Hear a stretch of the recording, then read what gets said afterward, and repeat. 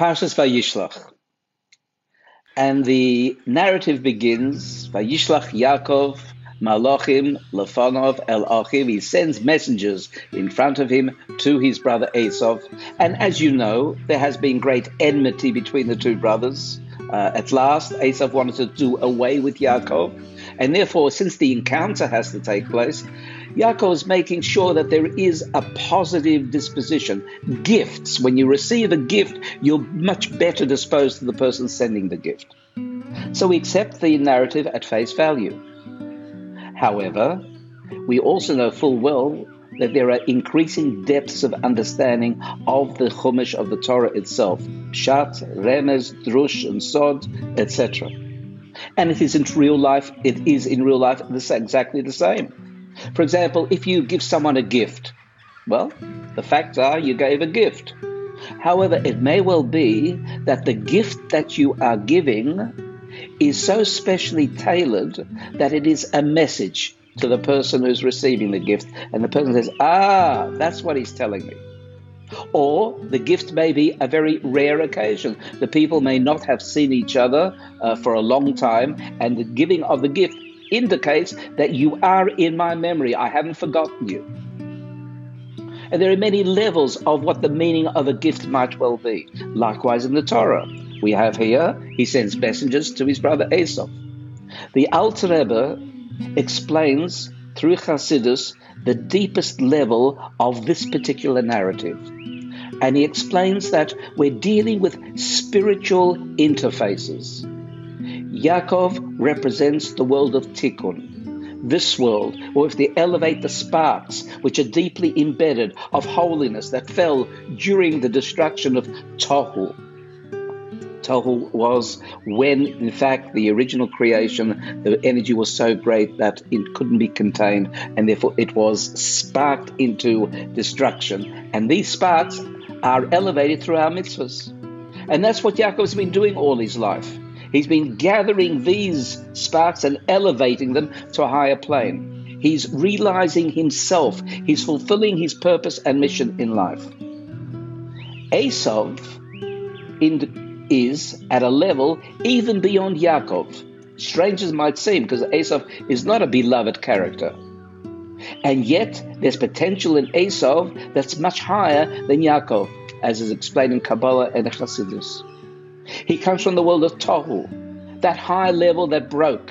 And when it broke, it fell down to such a depth that evil could come into being. However, Yaakov says to himself, I've now worked on elevating the sparks.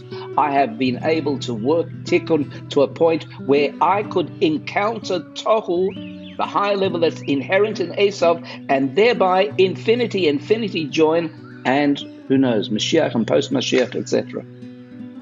But that depends on Esav having also fulfilled his potential, elevated himself, recognized his shortcomings, and been able to realize the tremendous heights that he could rise to.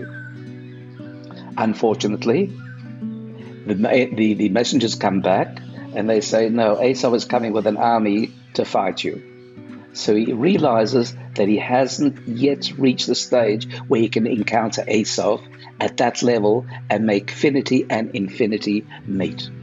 So he uses other tactics in order to draw from Esav, and that's what he's preparing for. So there's this deep subtext taking place. I want us to recognize that existentially in our lives in the following short meditation. Gently close your eyes and just focus on your breath. Gently breathing out and breathing in, almost feeling the breath as it passes through the throat, down to the abdomen, and back out through the mouth or nose. Feel the passage of air. And now become aware that you have Yaakov and Esav inside you.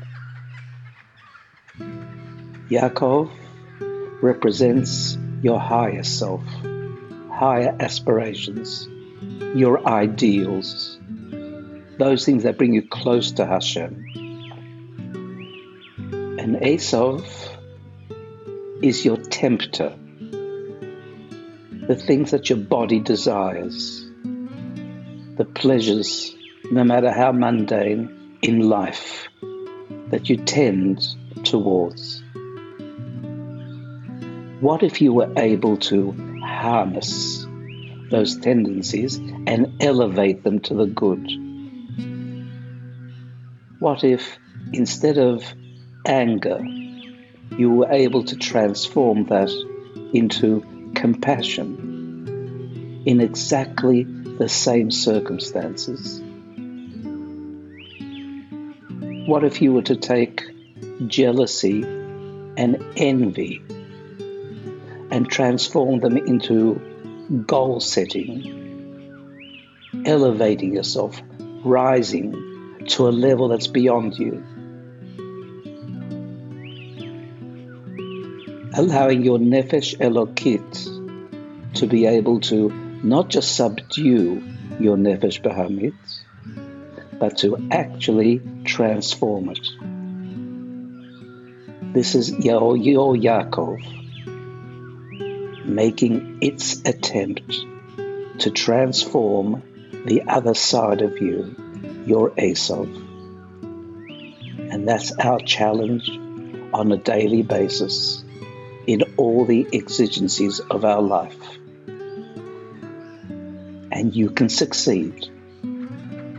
It requires mindfulness, willingness, focus, and effort.